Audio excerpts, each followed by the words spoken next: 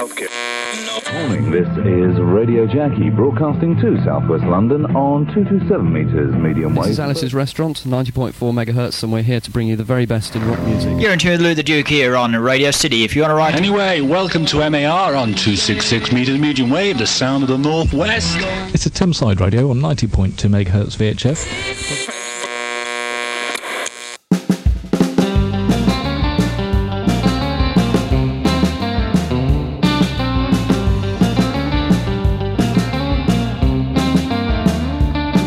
Welcome to the new episode of the Pirates of the Airwaves, the podcast that talks to some of the people behind the land-based pirate radio stations of the 1970s and 80s. This episode finds me talking to Tony Randall. He started his journey listening to Radio Caroline and stayed involved right up to the 2000s. We hear about a few brushes with the authorities and a saboteur along the way, so let's have a listen to Tony's story. Hello and welcome to the Pirates of the Airwaves podcast. This week, we're going to be talking to Tony Randall. Good evening, Tony. We're recording this in the evening. Good evening, Tony. And good evening to you, Mark. The first thing I ask, and the same thing I ask everybody who comes onto this podcast, is when did you first become aware of pirate radio as opposed to just listening to the radio? 1963 with the advent of Caroline, I suppose. 64, sorry. I'm losing a year, yes. Right, okay.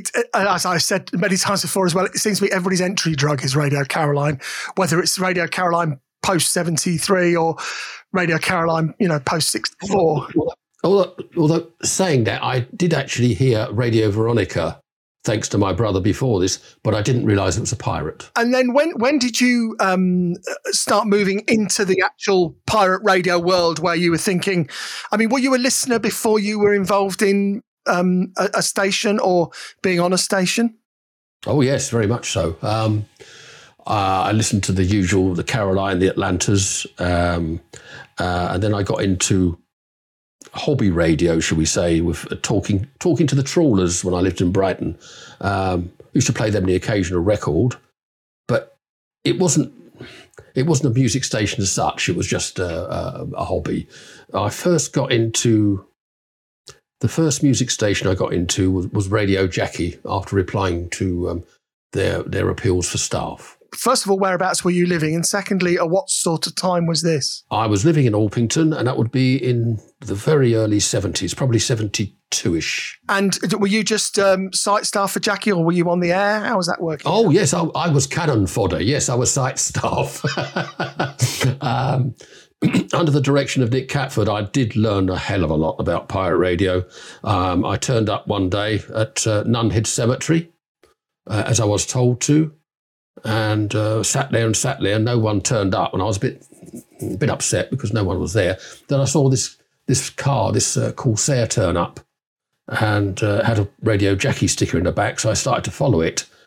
But he saw me following him, obviously, so he went faster, so I went faster. In the end, we were having a race around the streets.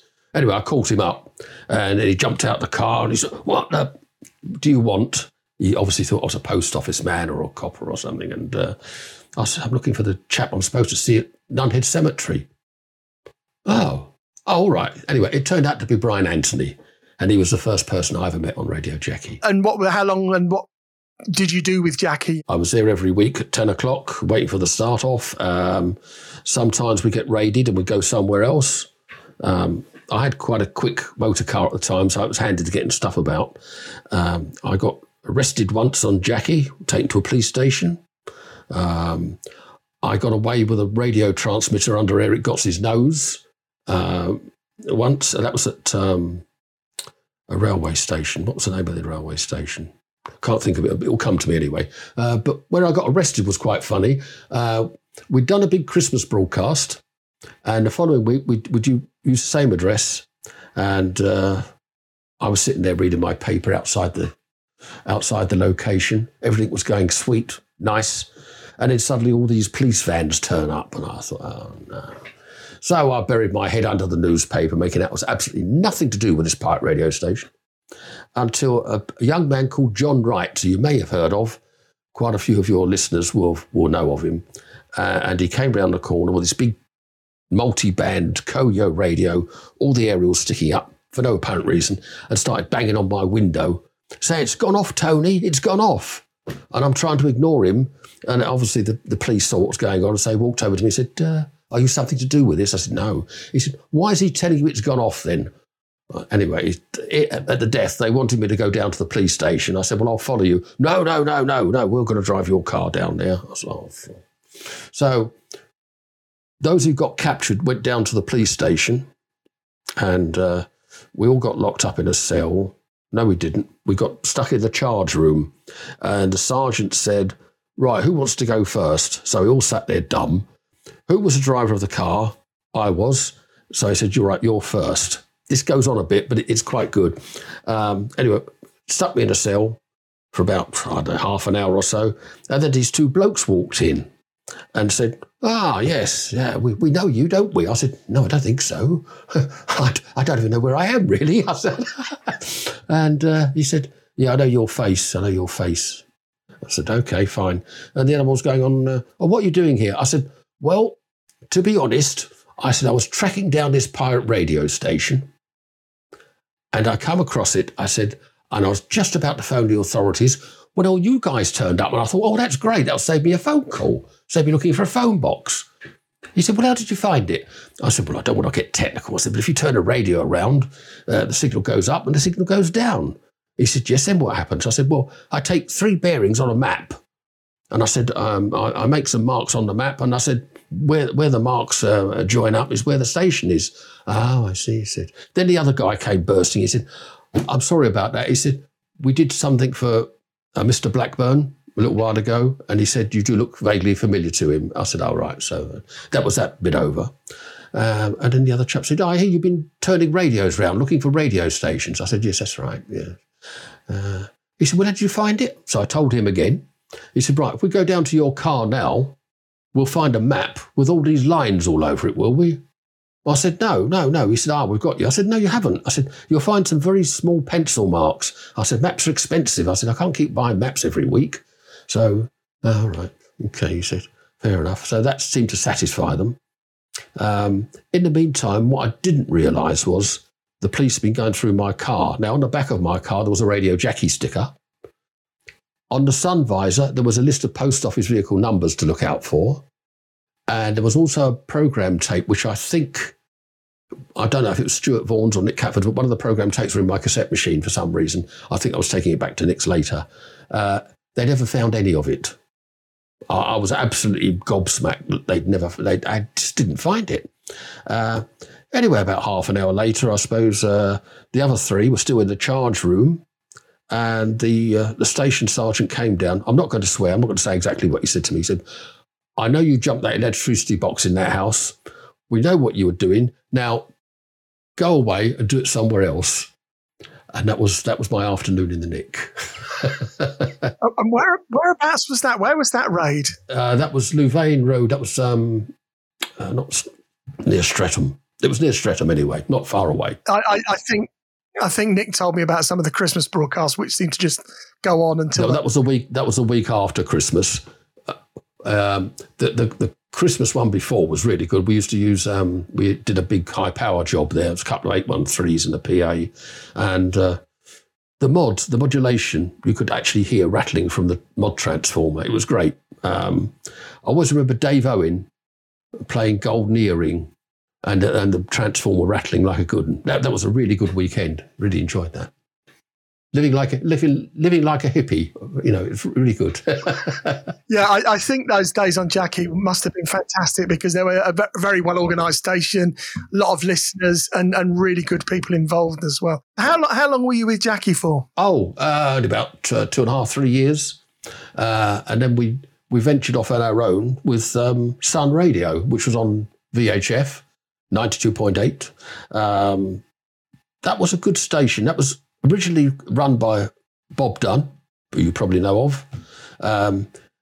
He got bored with it. He said, "Do you want a radio station?" I said, "Yeah, okay." So I took the running of the station over. It was good. We were the only pirate, as far as I know, who got a listing in Time Out magazine, mainly for the lunacy, the camp lunacy that I used to do. It got, if you're gay, listen to this station, basically. I wasn't, but it went down well, so there you go. But did that for about a year or so till it folded up. Lack of interest. I was the only one with a car, and it was difficult getting everybody about. So Kenny Myers, you heard of Kenny Myers? Well, he needs to be interviewed, definitely. But he used to take the phone calls because he was the man in charge, basically, of the engineering. So he took the phone calls. And I remember it frightened the life out of him one day because I went to the studio to do a programme. He says, "Tony, you're not going to do one of those gay things again, are you?" I said, "Well, if that's what they want." He said, "I had a chap phone up last week." He said, sounded very odd. He said he wanted to know if this station was GAY. He said, I didn't know what to say to him. So I had to slow it down a little bit on that. But we did other things. I used to do a flat share service. People used to phone in. We'd try and find them a flat somewhere in London. And I say we were listed on Time Out magazine, which I thought was a feather in our cap. I think for those people who don't know what Time Out magazine, it was long gone before they started reading magazines, or they weren't in London. But Time Out was a London listings magazine, and they were very pro pirate radio. They did a fantastic feature on pirate radio around about 1978, 1979. And it was a really, really good feature, very, very positive about it. And they did another one subsequently as well, where my station was listed along with many others. And I think a lot of people felt that Time Out really did help the pirate radio world quite a lot. And I know there was, their listings were regularly put in there. I also think that they were asked not to put them in there ultimately. Certainly when the laws changed in the mid-80s, they were asked not to put them in there. But yeah, I think Time Out, I've still got various editions of that where pirate stations are listed and talked about.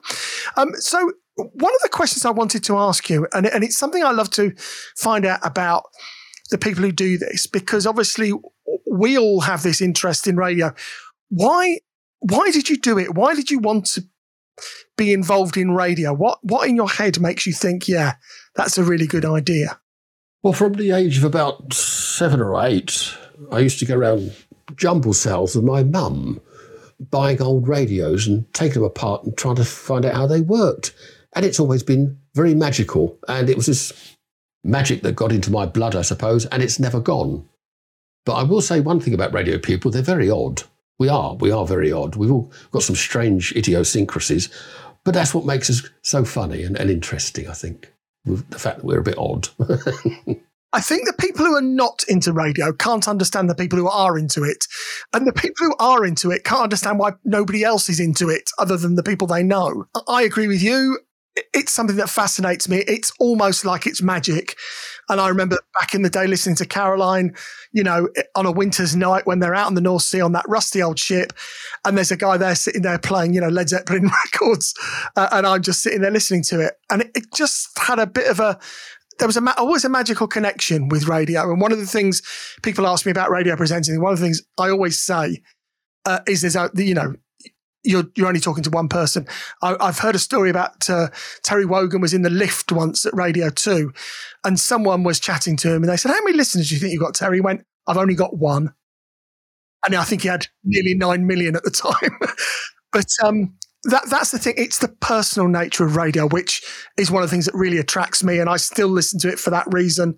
It's one of the reasons I love local radio, because it's a personal thing. Well, when you're listening to radio, the mind's eye goes into overdrive, doesn't it? You imagine, like when I first started on Jackie, I imagined Nick Catford sitting there in a big leather studio, massive amount of turntables and cassette machines and oscilloscopes and transmitters, and I thought, this is wonderful. And when I met him and he showed me what it was all about, I thought, oh, it's like lifting up, like looking behind the scenes of a magician. You actually find out how it's working. Sometimes it can be disappointing, but once you get your head around it, it's great. Well, it's a bit like pulling the curtain back in The Wizard of Oz, really, isn't it? That's right, yeah. Was that when when the studio was in Nick's bedroom? It was, yes. Yeah, I've seen pictures of that. Again, I don't know anybody who loves radio who doesn't like looking at a radio studio. I know that sounds ridiculous, but you scroll through and look at radio studio. Oh, that's a nice one. That's not so good, is it? Absolutely, yeah. How does he use that one? He must have a lot of arms to be able to use that. Yeah, that's right. And you know, I've worked on various stations, and I think you can tell a lot about how serious a station is by what sort of studio they have and how seriously they take that side of the station. And again, you know, as Pirate Radio, I know I started with, you know, a couple of old music center turntables, you know, and a little realistic mixer and all that sort of thing. And then you slowly build up your, you know, you build a proper unit, and you get a better microphone and stuff. And it's almost like a self-taught thing, but then you know a bloke who knows a bloke, and that's always another thing that happens with Pirate Radio. There's very few people. I did speak to the people from RFM a couple of episodes ago, and they said they knew nothing about it when they started. They didn't know anybody in the Pirate Radio scene. They weren't even listeners. And they were sitting in the pub one day and went, let's start a radio station. And they bought a transmitter out of a magazine and sort of set it up. They were CBers, so they had a rough idea about RF and things. But that's a really rare thing. Nearly everybody else, in fact, almost everybody I speak to, knows someone who knows someone. Or they started like you, where they started to take things apart, or they went and bought an X-Forces thing from Lisle Street in London and started to move it so it would be on the broadcast band. And it's that electronic interest. And then, of course, they all become DJs in the end as well, because again, why wouldn't you? Anyway, let's get back to your radio career. So Sun Radio, it goes on for about a year after you're doing it. What sort of format was that, and how was it done? Was it tower blocks? Was it fields? Was it tapes? Hills and fields. In fact, I think our most famous claim to fame was doing a broadcast from Ronnie Corbett's garden. Although we didn't know it was Ronnie Corbett's garden at the time. When you say Ronnie Corbett's garden, was it quite a big garden? Yes, it was at the top of a hill, a place called Shirley Hills, which is near Croydon in Surrey. And we thought, oh, this is good. It's nice and high here. What a great takeoff, you know. So we stuck the dipole up the tree and away we go. And it was from 7 till 11, I think it was. So we got a couple of hours, hour and a half into the broadcast, and we saw this car come up the driveway. It's a Rolls Royce. Oh, that's nice. Anyway, there he was, sitting on his cushion, driving his Rolls Royce. That was Ronnie Corbett. Obviously, he never saw us. It was dark. We were hiding behind the trees. But yeah, that was quite funny. How close were you to the house? Probably a couple of 100 yards, I suppose. It was a big place, so you know, he had a big garden. But that was really odd. That was. I don't know what he would have done. He would have probably joined us. I don't know, but he seems quite an amiable sort of guy. Again, transmission sites never cease to amaze me. You know, the guys from Radio City, and I know you know of, if you don't know, Luke, and I know that Radio City went from the same site the entire time they were on the air and never got busted there. I think they did once by accident, but then they just carried on straight afterwards. And it was half a public park and half someone's back garden, and it just sort of worked. And transmission sites is always something that I find, again, quite interesting. The other thing, talking about transmission sites, and I put this on the Facebook group a little while ago, about a year ago, we were out walking in the Shropshire Hills, like we do occasionally. And I said, when I'm out walking, am I the only one who looks at some trees and goes, that'd make a good site? And the amount of people who came back to me and said, no, I still do it now. I do it all the time. But they also need one extra thing, which I probably shouldn't mention, but I'm going to anyway. They also need a lamppost nearby too. It certainly saves you carrying those car batteries everywhere, doesn't it? I've spoke to plenty of people who've used tower blocks and certainly didn't use car batteries in tower blocks. I know that much. Okay, what sort of format was Sun Radio? Play what you like, basically. I was sort of Motown, poppy stuff. There was Kenny Myers used to play his rock music, and then there was probably Ivor or Alan Ford. He'd play a mixture of everything. So yeah, it was play what you like. Basically, there was no fixed agenda. Okay, and did you say it was all taped or all on tape? Yes, that was on a 3302 in those days. Yeah. Philips 3302 cassette machine. Yeah, I when I spoke to Ivor about RFL, he said that they only ever did everything was taped and it was always done on reel to reels, and they expanded the reels so they could get and slowed it right down so they could get a whole broadcast on one tape, basically. So Sun Radio closes down due to lack of interest. Where does Tony go after that? I got busted at home in 1976, so that would be about right, by the post office. And that was for being silly indoors. I'd been QSAing for about 4 years on medium wave. And I thought they weren't interested, but obviously they were, so they came round to see me. The guy, Vic Frisbee, you probably have heard of, he came round to see me and gave me 2 summonses and apologised. He was a nice old boy. Eric Gotts, when they raided me, I know this is not music radio, but you might find it interesting. When they raided me, he turned up with another one of his I won't mention names, but another one of his operatives and a policeman. And I opened the door one Sunday afternoon. I was living at home with my parents, mother actually at the time. I said, "Oh, hello, Eric. What are you doing?" He said, "I've come to close you down." He went, I said, "Oh, dear." I said, "Do we need the policeman?" He said, "No." He said, "I know him. He's all right. You can go." So he came in. I had quite a lot of power running. It's about 200 watts odd I was running from home. And I was a Star Trek fanatic. Now, on the front of the panel, we had warp drive, phaser banks, and DFA switch, which I won't say what it stood for, and something else. Anyway, he said, all this stuff, he said, "Did you build this?" I said, "No, I built that bit. My friend built that bit, and the other bit I just cobbled together." "Oh, right, okay." He said, "Well, can you switch it on?" I said, "No, I'm not going to switch it on. No, it's illegal." I said, "I'm not going to do that." He said, "Well, you better tell me how to do it." I said, "Well, you want the proton drive first." I said, "Let that warm up before you put the phaser banks on." I said, "Otherwise we'll have a big bang." So he did that. Now, the other guy, he was a technical man, a guy with a beard. I shan't say his name. He was standing by the aerial, which went out by the window. Well, I thought, this will be a grin. I had a 1K tone, which I put on without them noticing, and he switched the PA on, and his tone must have gone straight through this guy's ear hole because he had an earpiece in, and he went bonkers. Anyway, after all that, he said, "I'm going to caution you now." I said, "Right, okay." He said, "As you know, it's a separate offence to install, and it's a separate offence to operate." So he said, "When did you first install this?" I said, I never installed this." He said, "Well, when did you operate it then?" I said, "I've never operated it." He said, "Well, if you didn't operate it and you didn't install it, how did it get there?" I said, "Well, I only lived here about 6 months." I said, "And I thought it was part of the central heating, because when I switched it on, the room got very warm." Now, I didn't think for one moment he would read this out in court, but he did. The magistrate wasn't abused. It amused me. Anyway, the long and the short of it is they took all my gear away and did me for £110, which was in 1976, I think. So, in the meantime, from the date I got busted, I applied for an amateur radio licence. I adjourned my court case twice, got my licence, went to Bromley Magistrates Court for the fine and everything. And as we left, there was a WVA, Women's Voluntary Service, a canteen at Bromley Magistrates Court in those days. And I said to Rick, "Do you want a cup of tea?" He said, "What?" I said, "Do you want a cup of tea?" He said, "What's the catch?" I said, "There's no catch."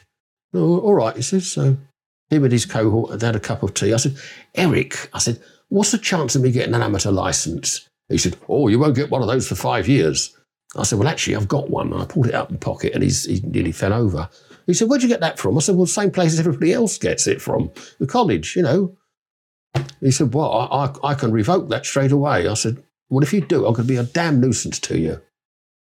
"Oh, all right," he said. "Well, we'll keep an eye on you, and if you behave yourself, we'll let you keep your licence." That's fine. About a week later, the same guy who brought the summonses round was banging on my door again. I thought, oh, no. I said, "Hello, Victor, have you come to do a station inspection and close me down?" He said, No, nothing like that. He said, "I know you lost a lot of stuff when we raided you." He said, "I've got a garage full of radio gear. If you need anything, come round and see me," which I thought was really nice of him. I know that when I spoke to Nick Catford, Victor Frisbee, one of the people he said was a genuinely good bloke. He did it because it was his job, but didn't seem to hold any animosity against the Pirates. He just felt that it was a bit of a cat and mouse game to him, I think. And I know that if what Nick tells me is true, which I have no doubt it was, that, you know, they would ring him and say, "Are you going to be out this weekend?" "No, we're not out." "Okay, fine. We'll be okay." And, you know, he sounds like a very fair person, put it that way. And I think he had a genuine interest in radio as well, of all descriptions. And it's nice to hear those stories. As I've said before on the podcast, if there is anybody out there who worked for the authorities and would like to talk on this podcast, I would love to speak to people. I will be very fair and very honest. You were doing a job. That's absolutely fine. It's not a trap. It's really genuinely for historical archive purposes, and because people who listen to the podcast would love to hear from the other side and how they went about their job and what and why they did what they did. So what station did you move on to after you did Sun Radio? I don't think I did, actually. I got into amateur radio and I got into motor racing, and radio died a death for about 20 years. I was dormant. I moved up north to, I moved to North London, and I was up there for some years. And then everything went pear-shaped, so I came back down, and I bumped into my old mate John. We went down the pub, got chatting, and this, that, and the other. And then I know this might sound big-headed, but I got headhunted by Andy Walker. He used to come down the pub on a Friday. He said, "Going to do a programme for us?" I said, "No, I don't do that anymore. It's 20 years, mate." I said, I wouldn't know what to do. So anyway, after about 3 or 4 visits, I said, "Okay." I said, "But the programme's going to be rubbish." I said, "But I'll do it." I went up to his studio, and RFL shortwave, they'd just finished doing FM and they'd started doing shortwave. So that was Andy Walker, Eric May, somebody else I can't remember, and me. And he said, "Do you want to do some programs?" So I went up to his place and did some programs, and that was the start of that. That was probably the start of the best that RFL has ever been. Not because of me, but because of what we had of experience. Andy Walker, great organiser. I used to like putting aerials up. I like designing aerials. I like doing site work. I like installing transmitters, tuning them and everything. So everyone had their job. Eric May used to do phone calls. We had another guy doing letters. It really took off, and it ran like clockwork. And what were the broadcast hours and what days and so on? Right. We're normally a Friday afternoon till Monday morning on a timer. That would be on, when we first started, that would be on one frequency, I think 6 megahertz, sorry. And then after that, we started expanding our horizons. We opened up 5.8 megahertz, which wasn't really a Pirates broadcast band, but we opened it up. We got a BBC engineer, who shall be nameless, to build us a 500-watt shortwave rig, which I got a shed for, and it took 4 of us to carry this transmitter into the woods, put the shed in the woods, put the rig in the woods, and that really went. That was brilliant, absolutely brilliant. It was running about 450 watts, pair of 813s. After that, our Christmas broadcast got expanded. One Christmas we were running 2 shortwave transmitters. 3 shortwave transmitters and 1 medium wave. We did an international broadcast on 15 megs. We were doing 7 megs, 3.9, and medium wave. It was the letters, phone calls flooded in. We had listeners everywhere. Brilliant. And was it a global audience? Were there people from all over the world listening? Absolutely, yes. Yeah, absolutely. A lot from the Baltic states. They used to love the Beatles. Couldn't get enough Beatles, the Baltic states. But we'd get things from Hawaii, Australia, New Zealand on the 15 meg service. That's the old BBC frequency we used to use, 15 something or other. The 3.9, that used to get out extremely well across the home counties into Essex and, of course, Europe.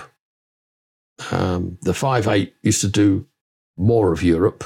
A lot of the Scandinavians used to listen on 5/8. And on 15 megs, I say it was a total global audience we had. We had a we had a mailing address in London, which I went and found because we needed a mailing address. And it was in King's Cross Road. And it was a hat shop. So I went into this hat shop and I looked round and I couldn't see anybody. And then suddenly from the middle of the floor behind this counter, a head appeared. It sort of just rose above the counter. And there was this guy obviously wearing a wig, and it wasn't on properly. And I looked at him and I thought, what have we got here? You know. Anyway, we got chatting. He didn't like the authorities. I spun him a yarn about we recorded programmes and we sent them Ireland and they were broadcast from there, so we weren't breaking the law. And he said, I don't care if you are breaking the law. He said, I don't like the authorities. I don't like the government. I don't like the police. And I thought we're going to get on really well together. But up there once a month and collecting our post, and we did have bundles of post. But it never ceased to amaze me when I went there. He used to appear from, and this, I think it used to amuse him, the fact that I laughed or sniggered when I saw his wig on sideways. And I think he did it all the more. It really made me laugh. So what sort of format were you doing on RFL on shortwave? And did you say you were on medium wave as well at times? Oh, yes, a medium wave. That was on 819, the old Caroline frequency. That was about 150 watts. That got out extremely well. I'll tell you about that. Well, I might tell you about it now. The medium wave rig was built again by a BBC engineer, 4807s, 150 watts, plate modulated, extremely good quality. And that we had reports from Cambridge from a guy called Chris Cortez, who said that the mod and the signal was absolutely excellent, better than local IBA. So I was pleased with that. We did a lot of transmissions from there. Towards the end of the transmissions, we just took it for granted that we weren't going to get raided. Everything was plain sailing. And I used to go to the other site, which had the big rig. I'd go down there and I'd sit down there for half an hour while waiting for the rig to warm up. And then I'd sit there tuning it up, getting the last micro amp up the aerial. I loved it. I was in love with that transmitter, I think, because he used to sit there and glow at me. It was lovely. But we had a couple of occasions when we had a radio terrorist turn up. The first time we noticed it, or I noticed this, was when we had the roof of the shed ripped off, and that was left open to the elements, and the pie tank and one of the tuning gangs had been damaged. So I had to repair that, got it back on the air again. And then we noticed things like wires being cut and things being moved. Nothing to put us off completely, but just to cause annoyance. We think it was one of our own. I can't say any more than that, but one particular person thought it was really silly to run all that power and we were going to get raided. And as I explained to him, it doesn't matter if you run 1 watt or 1,000 watts, you're still breaking the same law. And if they want to nick you, they will do. And the power you're running is not mentioned in court. It just says illegal transmissions. But he had this thing where he wanted to keep turning the power down. In fact, on the medium wave rig, one particular instance I remember when I wasn't the last to leave, he was. And we had a guy called Bob the Sneak, who used to be Earth Radio. And he would monitor the signal for me as we tuned up and everything. And it would be, 20 over 9 when I left. And on this particular occasion, I wasn't the last to leave. So I tuned the transmitter up. And then he phoned me up. He said, are you fiddling about again? I said, no, I'm not even in the... He said, it's gone down by 10 dB. He said, it's been turned down. So that's how we worked out who it was. It's a man who turns things down, he was known as. But I'm not going to mention any names. So that caused a lot of trouble. So were you running, was the audio again on tape, or were you doing live stuff linked, or how was the audio? We were doing stuff on tape. We had a double cassette machine, which were like gold dust in those days, a good quality double cassette machine. Although towards the end, Kenny Myers, the brain box, said, why don't you take this big tower thing into the woods with you. He said, I've got all the programs on there. Switch it on. He said, it will just keep going. I said, well, that it? He said, yeah, just take a monitor in with you, set it all up, and it will keep going. And we did this one Christmas, and I must admit, he was banged to rights. When he said a certain program would come on, it came on. When that one was supposed to go off, it went off. It was the advent of digital technology for us in the pirate radio. You know, it was brilliant. He was a clever man, very clever man. Digital audio with analog transmissions. Yes, absolutely. Yeah. And you were running a number of different transmitters. So how were you coordinating the audio between the... No, we didn't. We ran different programs. When I say different programs, they were the same programs, but we'd get to one site and put one little tape in. And it didn't really matter too much because on shortwave, it all gets squirted in different directions at different times. So it didn't really matter. And the medium wave one, we only had one medium wave service anyway. So that was that. And how long were you involved with RFL on shortwave then? RFL, shortwave and medium wave. Medium wave was my baby. I like medium wave. Up until the end, until it imploded, the station imploded. We had lots of... Because we were so successful, and I keep on banging on about this, because we were so successful, suddenly everybody wanted to be a part of it. When we started, we couldn't find people to help us for love nor money, but when it got successful, and there were certain, shall we say, elements that should never have been allowed to come into the station. Ego trippers, I want to do this, that's my bit, oh yeah, I did that, and it upset the running of the whole station. And unfortunately, there was a divide. Some people took some people's sides, other people took other people's sides. Me and Mr. Walker decided that we were going to knock it on the head. I would pay everybody up who'd put money in to buy the transmitters, which I did. I kept the transmitters and I started swinging Radio England with my mate Dave Doubledecks. And what year was this then? Where are we now? That would be 2001, 2002. That went on for about... There was only the two of us, so it was a bit of a struggle. We did that for about 18 months. Before we just, we had a couple of raids. There was another station, which I've forgotten to mention. I said, there was a station while Sun Radio was still going, that we all joined in at the weekend, at bank holiday weekends, called Trans London Radio. Now, that was just an excuse for a drunken jolly, really. All the South East Station staff, we'd all get together, find a location, normally a house, always done live. They were somebody's house. And we did Trans London Radio, and it was fabulous. It was so much fun. Live broadcasts, you can't beat them. There always seems to be these little occasional bank holiday stations. I did one called Radio Free Redbridge from my bedroom when my parents were away one weekend. I also remember Telstar One. They always used to do their live broadcast. It was very occasional. It was always very exciting if Telstar One were coming on. There's a station called Radio Alpha, I remember, always used to do bank holidays as well. And obviously Trans London Radio were another one of those stations. And I always find that quite interesting that it doesn't matter what you do, you can't really keep away from it. Even though you're all from different stations, you still want to do something. That's right, because at the end of the day, we all went down the pub together. We were all mates, so why not do a jolly? We might have been from different stations, but we're all one thing. We loved pirate radio. Yes. and it's the one thing that connects everybody. And like I say, it does seem to be birds of a feather flock together in these situations. Once, I know a bloke who knows a bloke, and then someone else gets involved, and then this guy, it's why I ended up on a number of stations myself, because I just knew people, and they said, "Oh, do you want to come and do a program?" A bit like it happened to you as well. So after swinging Radio England, was that the end of your pirate days? Active pirate days, perhaps, yes, but we're still plotting and planning, trying to put another station on, but it's lack of staff. I had one location lined up about 6 months ago. Got the aerial up with the help of Alan Ford and John Dawson, you may know of. John Dawson, right? Okay. Well, we went up there to put the aerial up. I made this brilliant box up with fans, thermostatically controlled fans, sockets and everything, keep transmitter call.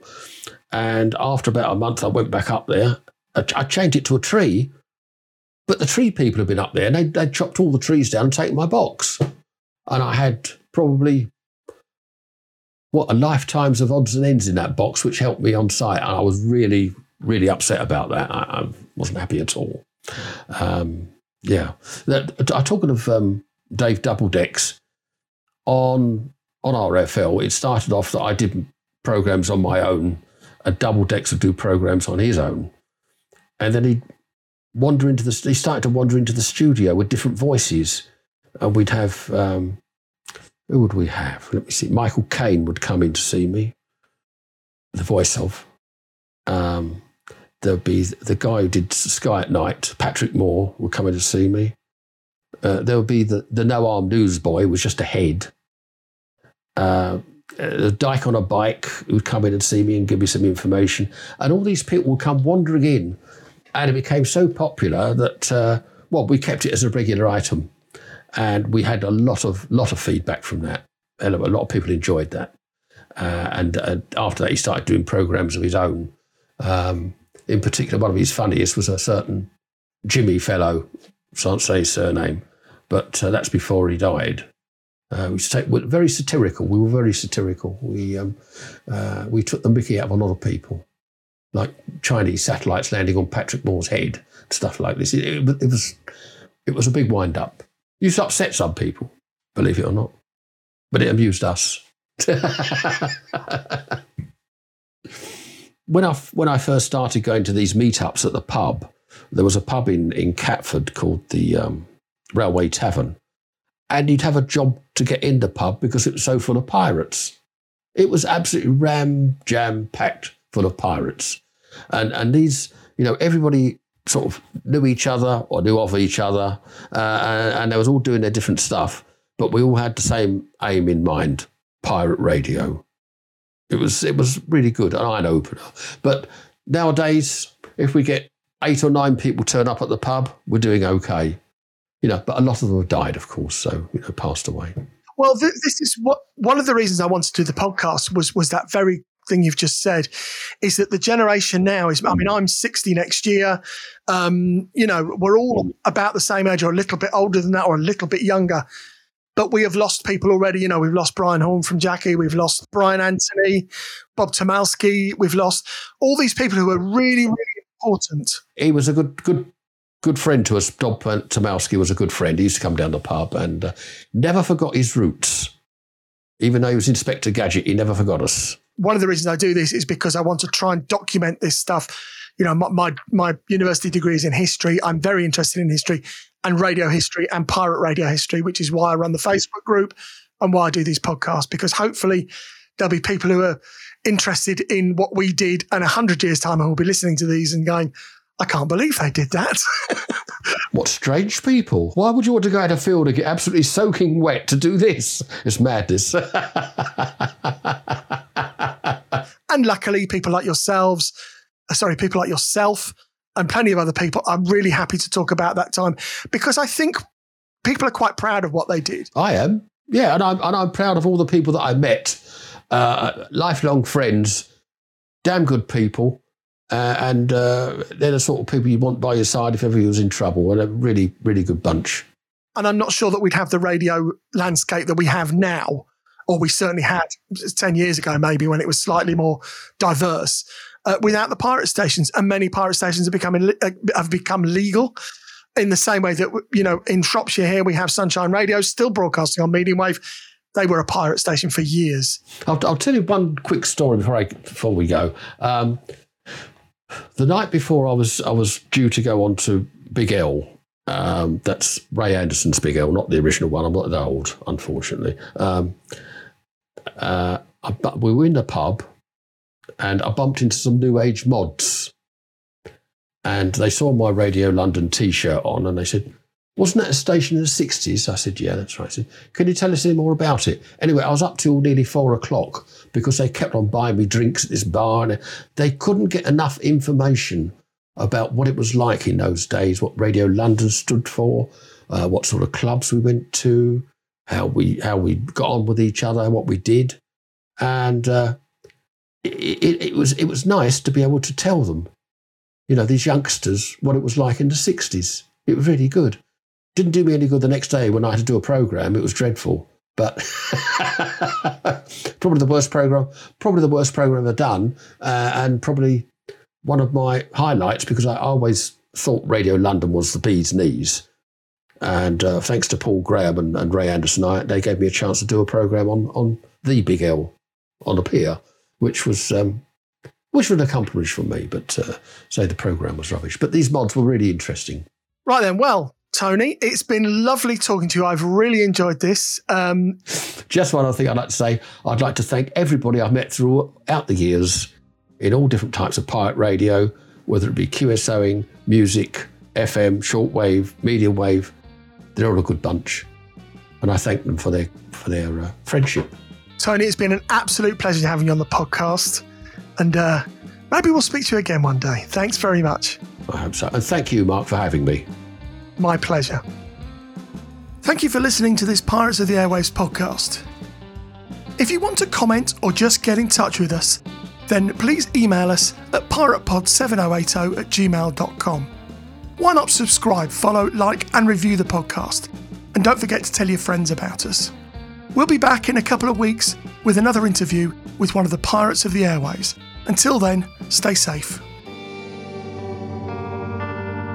Radio Nova broadcasting on 1404 kilohertz of the medium wave band, 212 meters. Unfortunately, we've had to suspend your regular broadcasting. This is due to the post office requiring to test and inspect our equipment. We'll return you to normal broadcasting just as soon as we can.